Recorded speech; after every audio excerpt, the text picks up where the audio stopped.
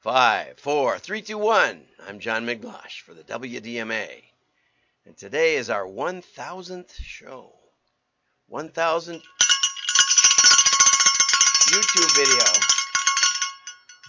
So if you'll search for Miglosh Marketing on YouTube, you will find, I think, yesterday was $9.99, so today is 1000. And, that's, whoopee, that's about what it deserves. Except that, I've seen a lot of really good YouTube people go about 24 videos and then decide it was too much work. I approached it the exact opposite way. I decided how to make it less work and make sure I stayed with it. That's an orthodox principle. Better to do a little for a long time than it is to do a lot for a short time, I guess. Anyway, I enjoy doing it, and I enjoy the comments I get, and I've connected with a lot of nice people, and I hope you enjoy it too. Joe Rogan said not much happened until he hit 1,000 podcasts.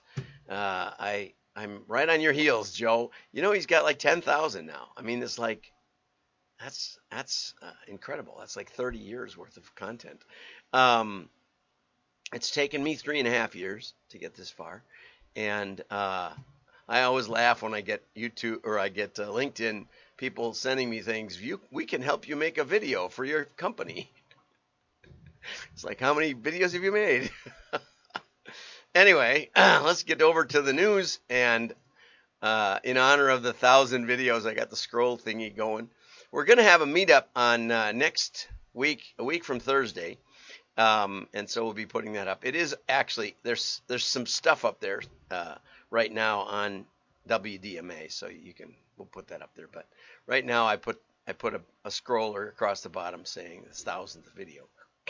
And since one of my main muses is Tom Fishburne, we'll start off with him. Okay, the future of the metaverse. I can't wait to experience the whole new internet when the metaverse is finally here. And this is a 3D helmet, a 3D viewer. And, it's so funny because I remember those things. I don't know if you ever saw them when you were kids, but we had them. My wife, no, not my wife, my mom and my dad, somebody shot stereo views of their wedding. I think we still have them. I don't think there's any way to view them. We should put them on the internet, but they're stereoscope, so there was 3-dimensional cameras, even in the 50s. But anyway, so what does he see when he puts on the helmet? Blowout sale, 40% off. I just noticed I have a Land's End over here. They do a nice cover. And down in the corner, 40% off right there. So catalogs are right up to date with the metaverse. 40% off. Buy now. Want more content? Subscribe. Our privacy policy has changed, except we share data with third parties, except, that's how we pay for all this stuff. So Tom is basically saying it's not going to be that much different than it already is. No one knows exactly what form the internet of the future will take, but the frustrations of current internet won't automatically go away with new technology. Jane Lachter, head of growth at Group M, says it's going to be big and niche at the same time. Big and niche at the same time. Niche in that it's a virtual experience in virtual worlds. Big in that you can have an entire generation who, in a decade, are going to be virtual first consumers. In other words, they want to see how it fits in the virtual world rather than in the real world. I just don't see that coming. But I'm kind of a Luddite. I didn't see the point of color screens. Color monitors for computers. I thought black and white was just ducky. And one of the last times I bought a 100% brand new top of the line computer, it was some kind of compact, and it looked about the size of, I don't know what, a bread box, I guess. And it kind of folded up like this and stuff, and it was orange on black. Snazzy, but it wasn't long before the color came on, and I had to get that. So if consumers of the future will be virtual first, the metaverse of the future is currently being designed by marketers first, not consumers first. The ad formats, brand experiences, and social commerce are being worked out quicker than the value proposition for actual people. Now, I should say, in retrospect, that there were a lot of people, IBM, the head of IBM, and when Univac or whatever was one of the few big computers in the world, said, I see a market for at least a dozen computers in the world or something like that. Never anticipated that we'd all be carrying them around in our pockets. So if brands paper the metaverse with ads, they'll have blown it. The last thing a brand wants to do is create a bad experience on one of these metaverse platforms and just be there as an advertiser. See, again, if you think about what I had to say yesterday about or Friday about the value of advertising and the value of marketing, all of a sudden we have to have not only purpose, but we have to have, I don't know what. I don't know what, is it Jane? I don't know what Jane is actually saying here. The rules of engagement haven't changed when it comes to the necessity to create value for consumers. In this territory, it's more important than anywhere else. And again, I don't understand why it's more important there than anywhere else. But I guess if it hasn't been defined yet, marketers can make any claim they want. Virtual reality marketing, March 2016. This is a long time ago when this was just around the corner. In this virtual world, marketers can pretend that consumers who ignore their brands in real life will somehow want to engage with them in virtual reality. Yeah, right, exactly.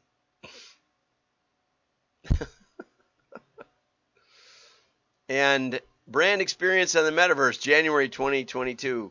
Welcome to the brand experience in the metaverse. I'm sure consumers will show up any minute now.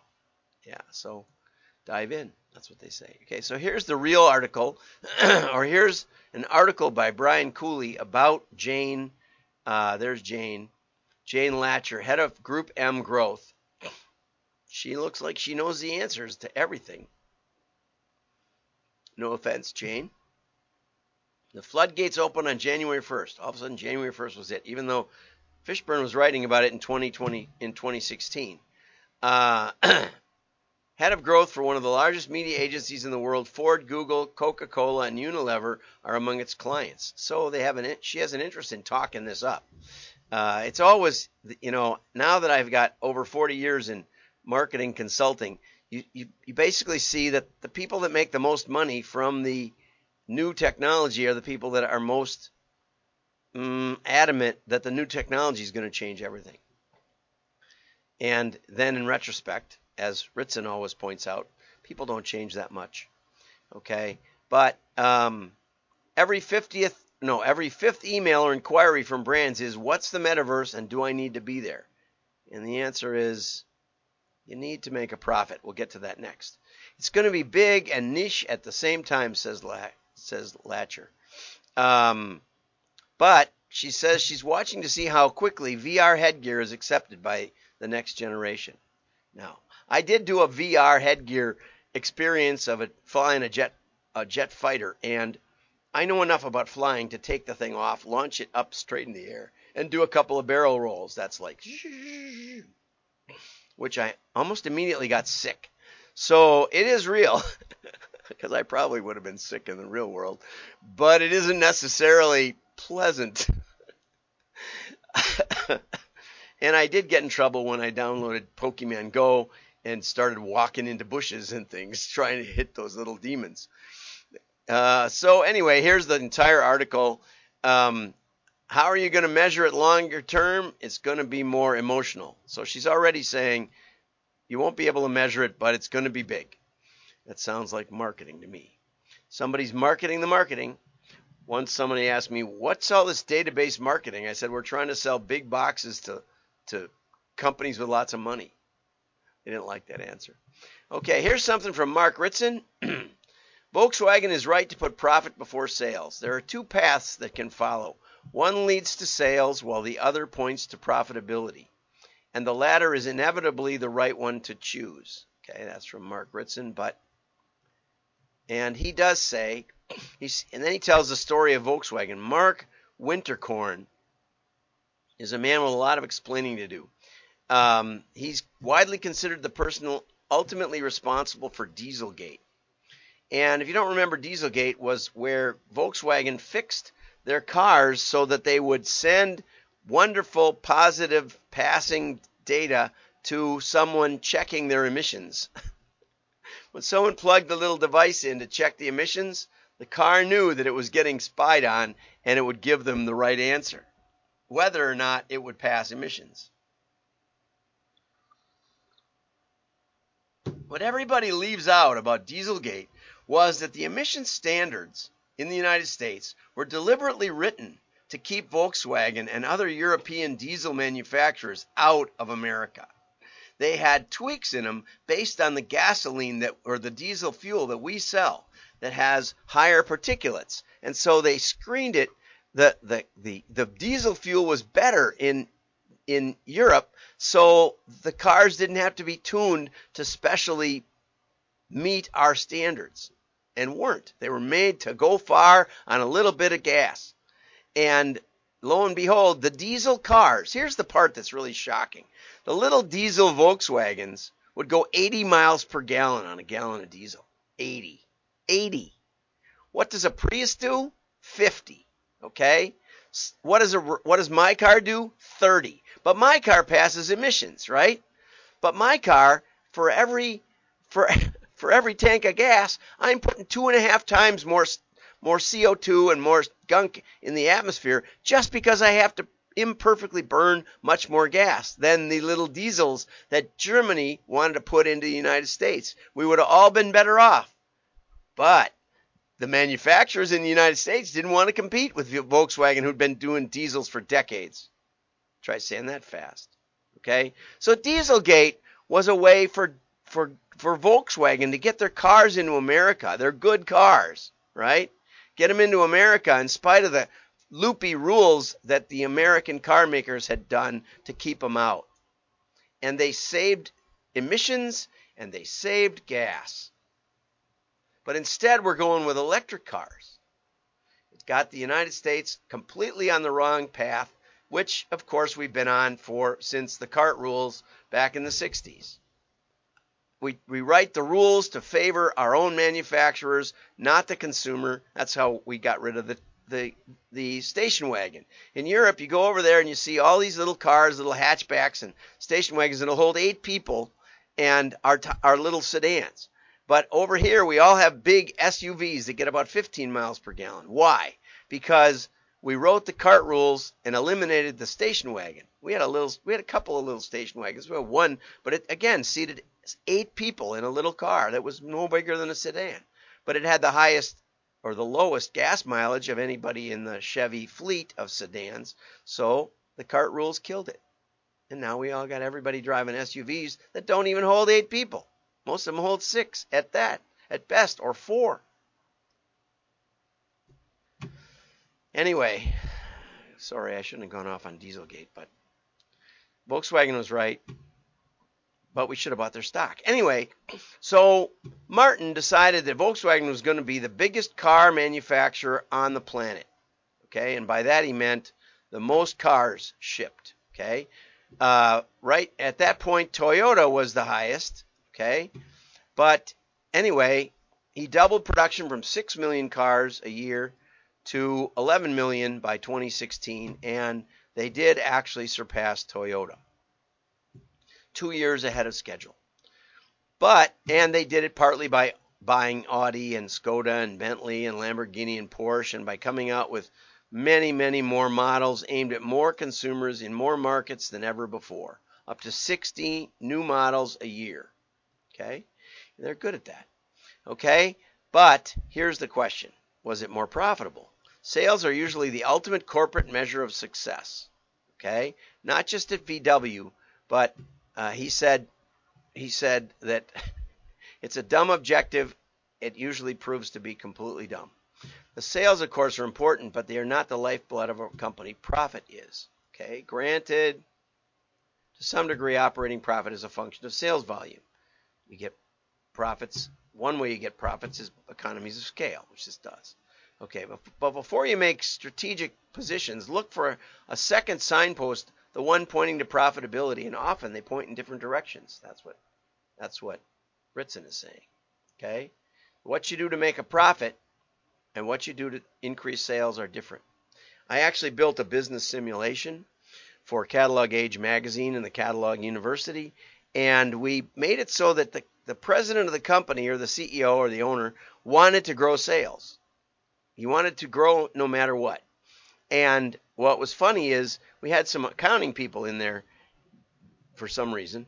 And immediately when the first year wasn't profitable, which it wasn't going to be because he was dumping a lot of money into growth, we made it so you couldn't make a profit the first year. They would start cutting everything. They would start cutting the telesales people. They would start cutting the inventory on the shelf. They tried to cut back everything, but he was still mailing more and ended up running out of everything and going under pretty much. So they are most of the time mutually exclusive, and most of the time your accounting people will start cutting costs when sales go down.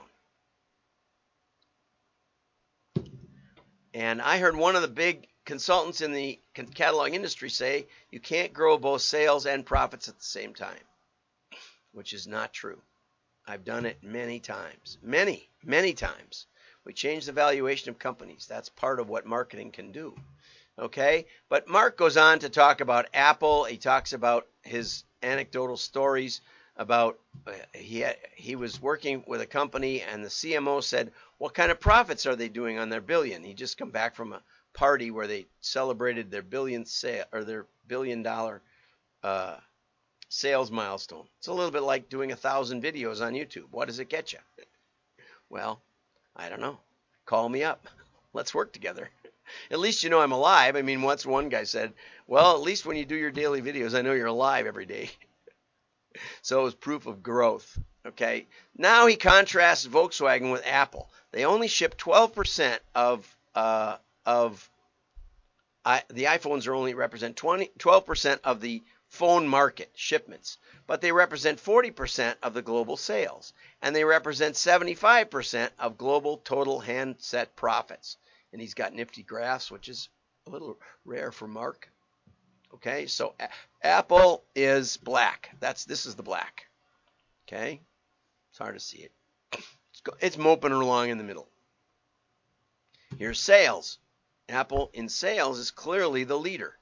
Here's profits, way up above everybody else. Okay, the blue one is second. What's the blue one? Samsung. That's what I figured. Okay, way above everybody else. And Mark says that's the main thing. That's what you want. And this was really interesting. He talked then about the AirPods, and this was interesting because I didn't realize AirPods had this much in sales.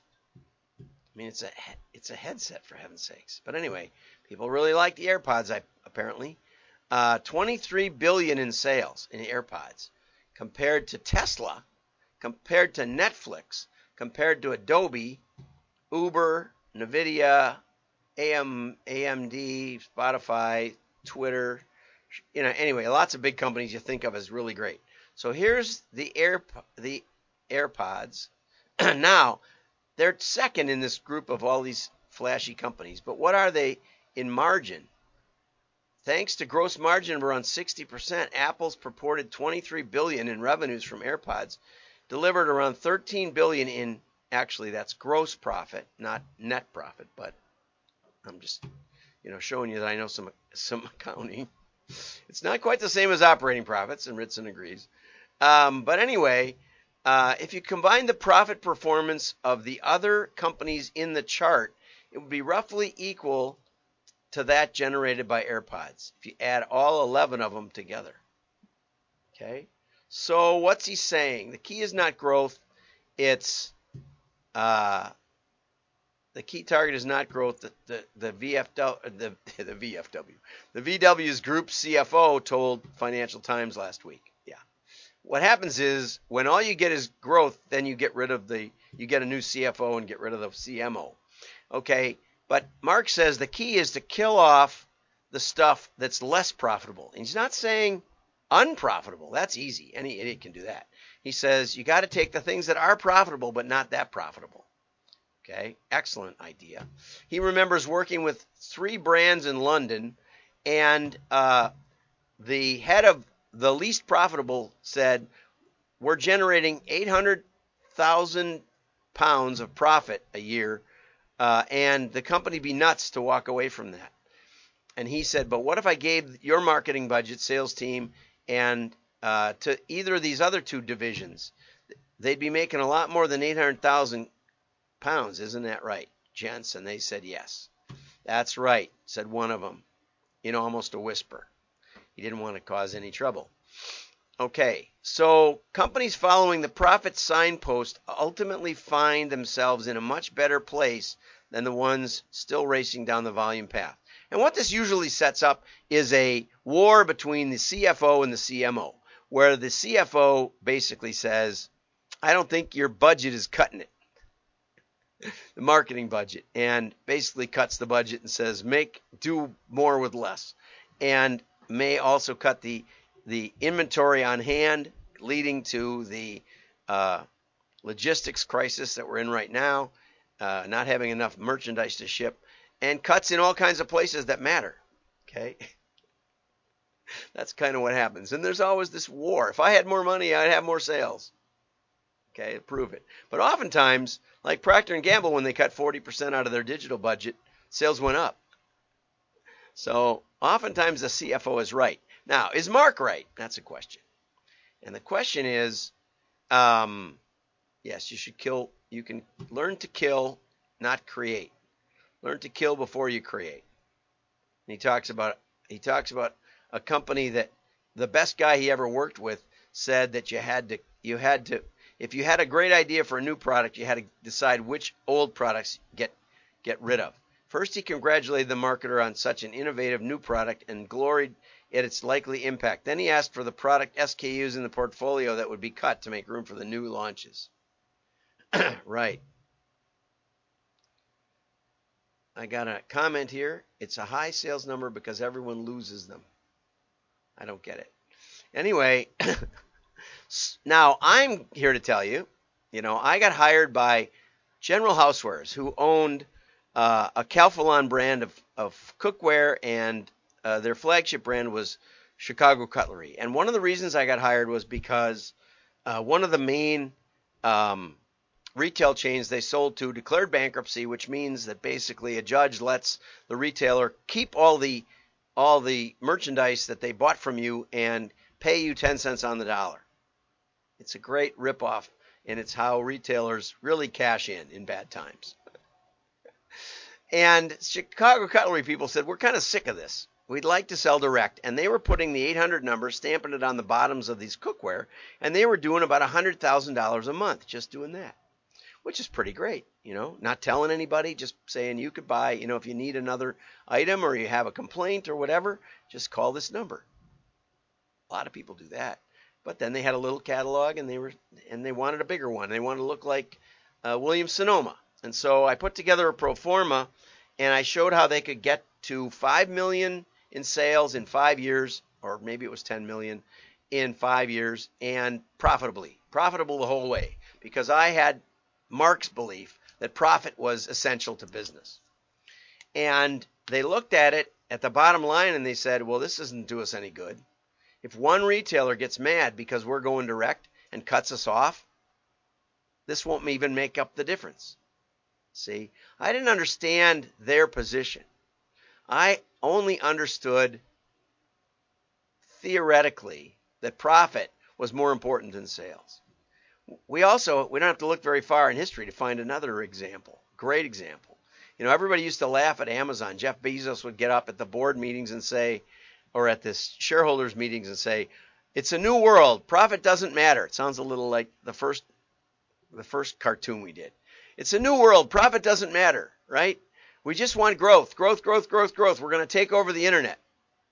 And I don't know how many years they went, 6, 7, 8 years or something, without any profits. Bezos would just plow it back into warehouses and stuff. Guess what? Bezos won. It's kind of over. Amazon's got a lot of challenges, but boy, I'll tell you, when I talk to people out in the real world, they go, yeah, they don't always do it right, but it's so easy. So if the metaverse can do that, I doubt it, because what's the interface with a viewer? Not much. Move your hands. Very, very limited. Very, very limited user interface when you want to buy something. It's going to have to be really tricky. I'm not saying you can't do it, but it's going to be tricky. And if anyone does it, it's probably going to be Amazon, because they have the sales and they have the profits now, because they've got 10% of retail sales in just the internet. Anyway, so don't always assume that sales is irrelevant and profit is everything. I had a boss who was on a board of a bank, and he said it would be so funny because, somebody would come in who'd gone bankrupt several times and say, I want a big loan for this big project, and I'll pay you double the market interest. And all the bankers would go, ooh, double the interest. And Norm, my friend Norm, would say, what if he doesn't pay? What good is it then? And Norm would say, we got in trouble because we were taking all these orders, and we used to give credit back in those days. It was B2B, and the credit checkers were hiding the orders in a drawer because they couldn't credit check them fast enough. Because Norm would say, an order that isn't paying is not an order. And I tried to explain to Norm how, a 1% loss rate might be acceptable if it doubles your sales. And so we would have those fights. But the point is that it's a trade-off most of the time. Now, we have actually doubled companies in size and sales and increased the margin at the same time. It's hard. You have to have an insight, and the modeling can give you an insight if you don't buy the cheap stuff from the big companies that just say, oh, trust us, this is going to be a great model, and it does do well, but you don't get any insight from it. Insight is what gives you profit and growth. Have a great day. Like and share. I went a little long today, which I always do with Ritson because he riles me up. And happy 1,000th video on YouTube for whatever that'll get me. Bye-bye. For those of you who watched to the end, congratulations. I hope you did it at double speed.